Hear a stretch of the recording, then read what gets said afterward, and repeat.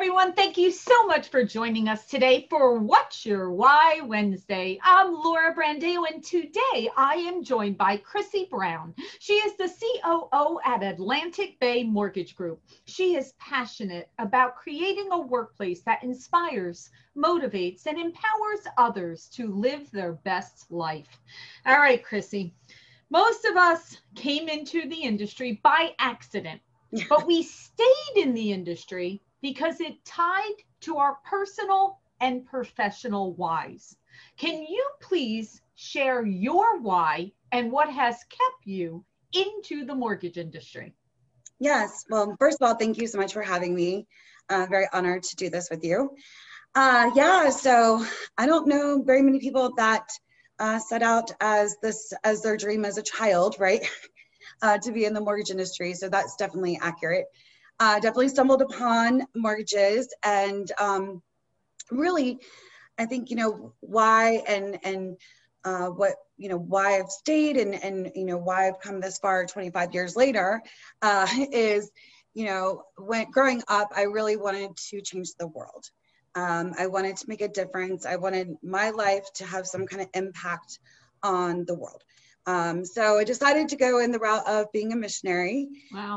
And just a little bit of missions work here and there, but that was what my life's goal was: bring the clean water to the villages, or, hold the dying babies, et cetera, whatever it may be. And again, stumbled into mortgages for sure. And, I think that through leadership and through mortgages, I learned, and kind of, it's been a really neat experience to realize that you don't have to necessarily go to that, the third world countries and build the orphanages and bring the clean water to change the world. I mean, change the world one life at a time. And so it's been my honor and privilege to be able to utilize leadership as kind of that ability, that instrument to be able to give people the tools and resources that they can have to grow into their whys, right? And to really, grow that professional and personal careers and their goals. And, one of my leadership philosophies, if you will, is I want to be able to equip everyone to become the best version of themselves.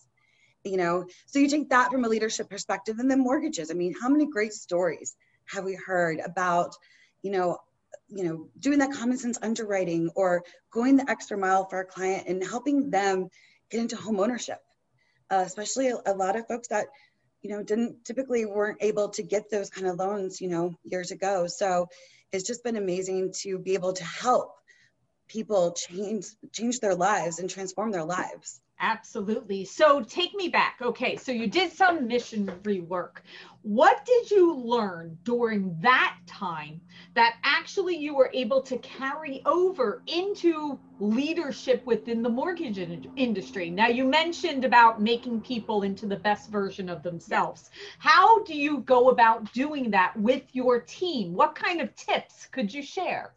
Yeah, I think it comes down to genuine care.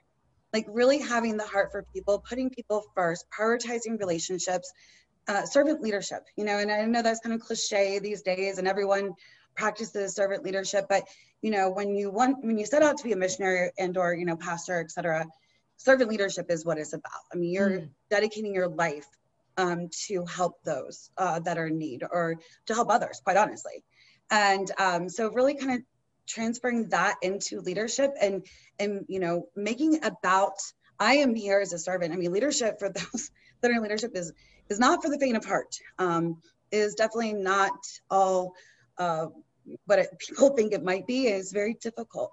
And I think just being able to understand and really embrace the fact that I'm the servant to my employees. I'm here to serve them. I'm here to help them rise up to be the best version of themselves, equipping them with coachable moments.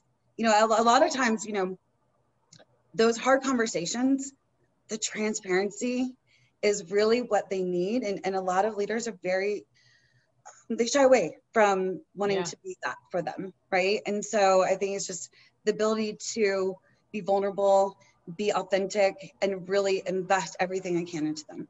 Yeah, that is such a good point. I was speaking to another leader within the mortgage industry, and he was telling me he loves when there's conflict, right? Where that's odd, right? Like you don't hear, what do you mean you love conflict? He's like, but conflict provides opportunity to have those transparent conversations and to really allow people 100%. to communicate, right? So how would you use an example of something like that where, you know, others may shy away, but you look at that as an opportunity?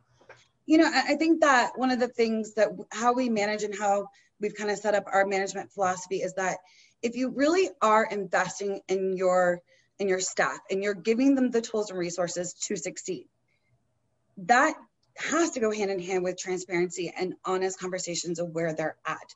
You have to at all times give them the power to make the choices in their career.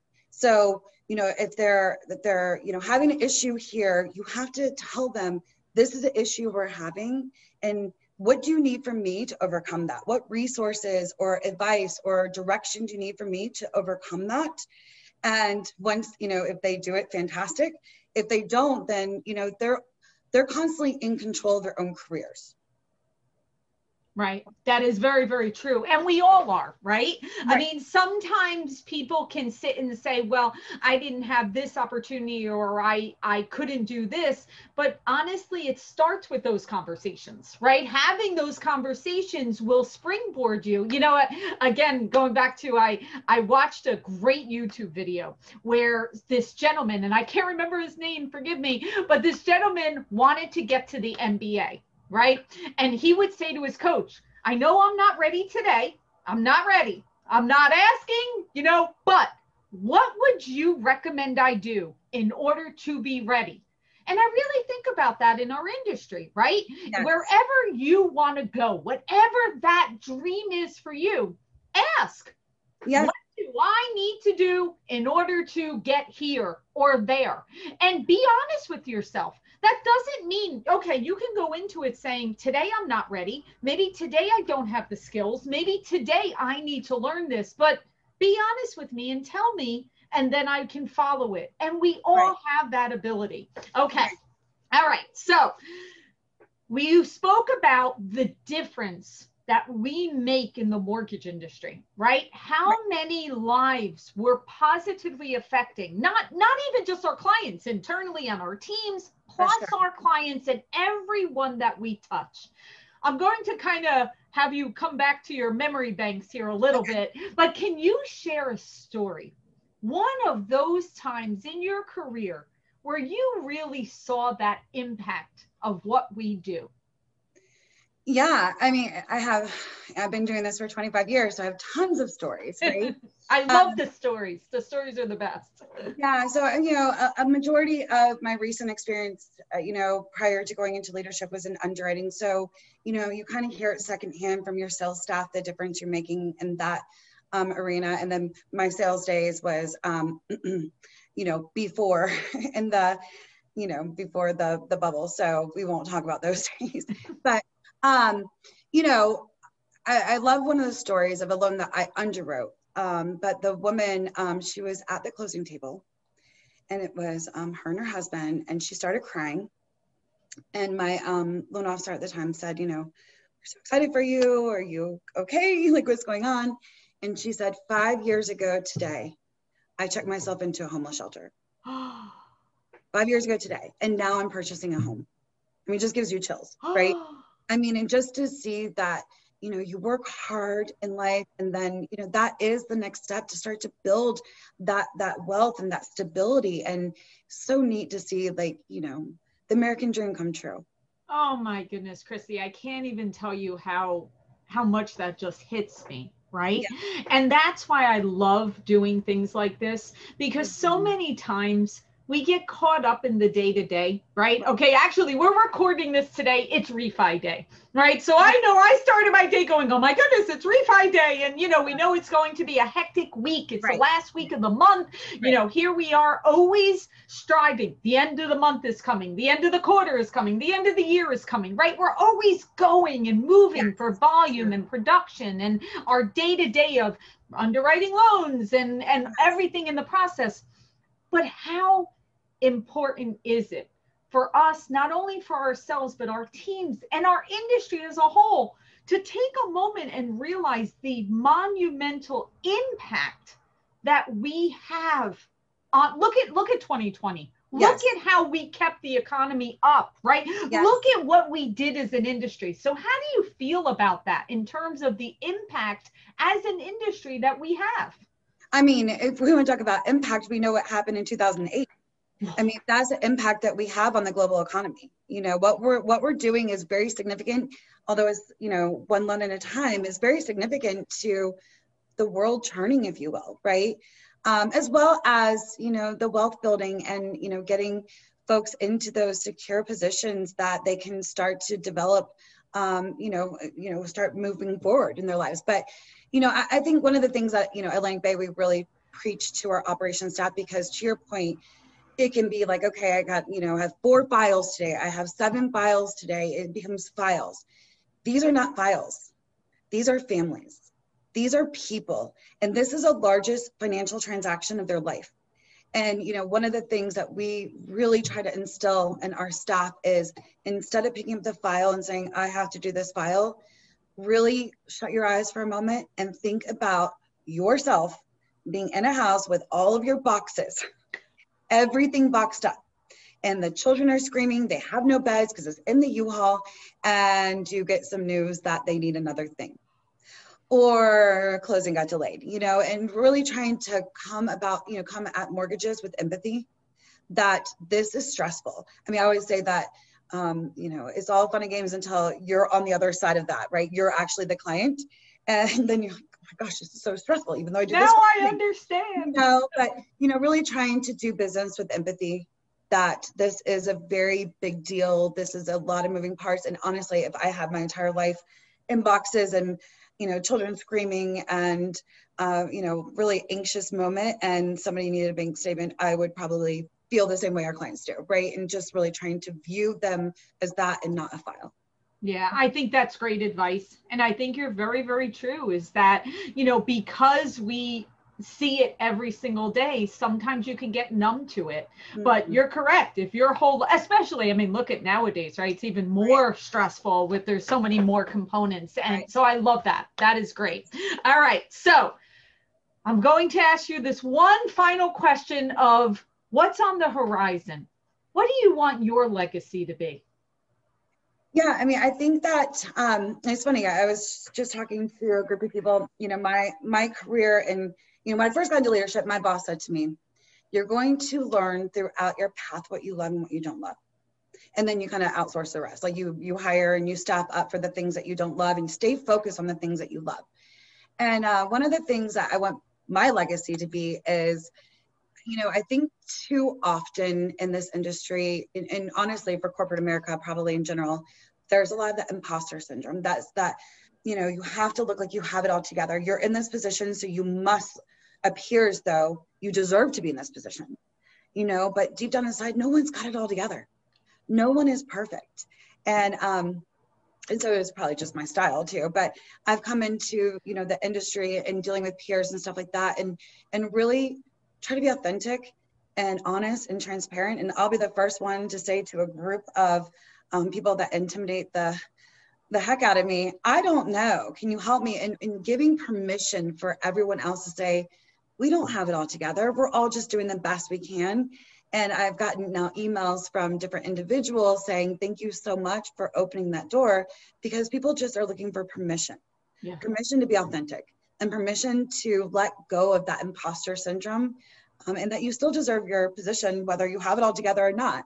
And I really, you know, hope to continue to create that within our organization and throughout the industry, is that it's okay. It's okay not to be perfect, and it's okay not to have it all together.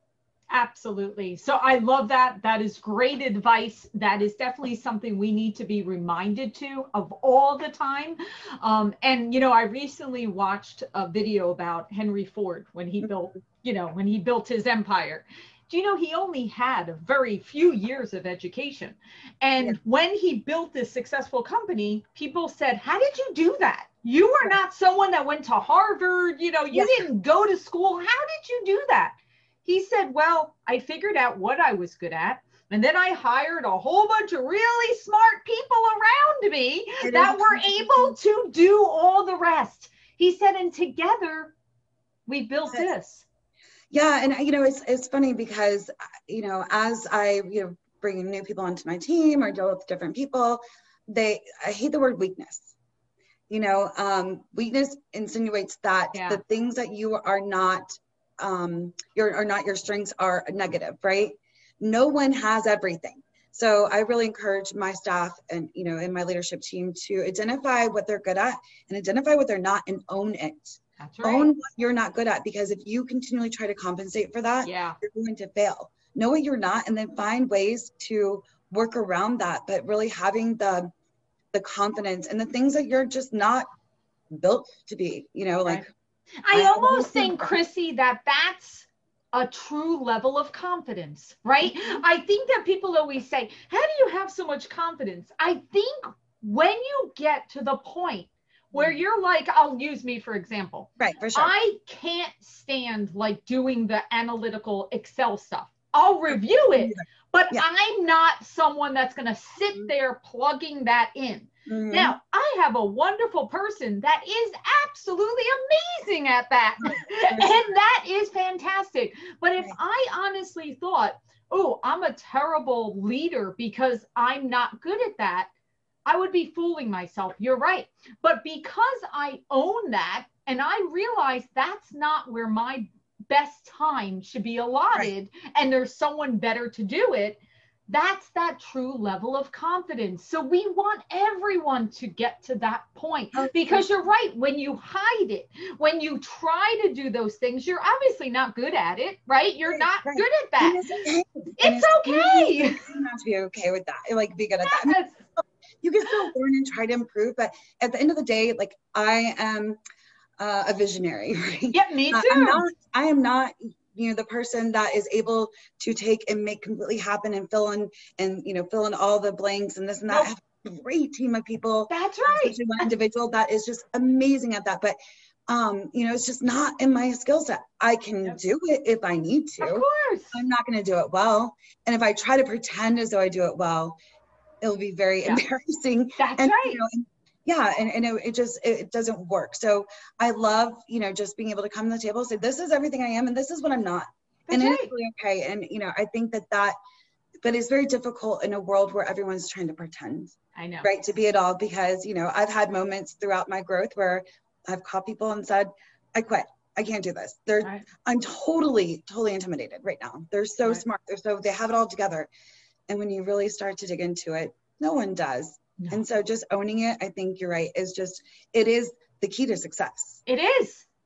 That is the key to success. All right. On that note, we are going to end it right there, because I think that is the mic drop right at that level. All right, Chrissy, thank you so much for joining us today and for sharing your why, and what an incredible story. Thank you for everything that you do and what you provide for your company and for our entire industry. And we wish you continued happiness and success. Wonderful. Thank you so much. My pleasure.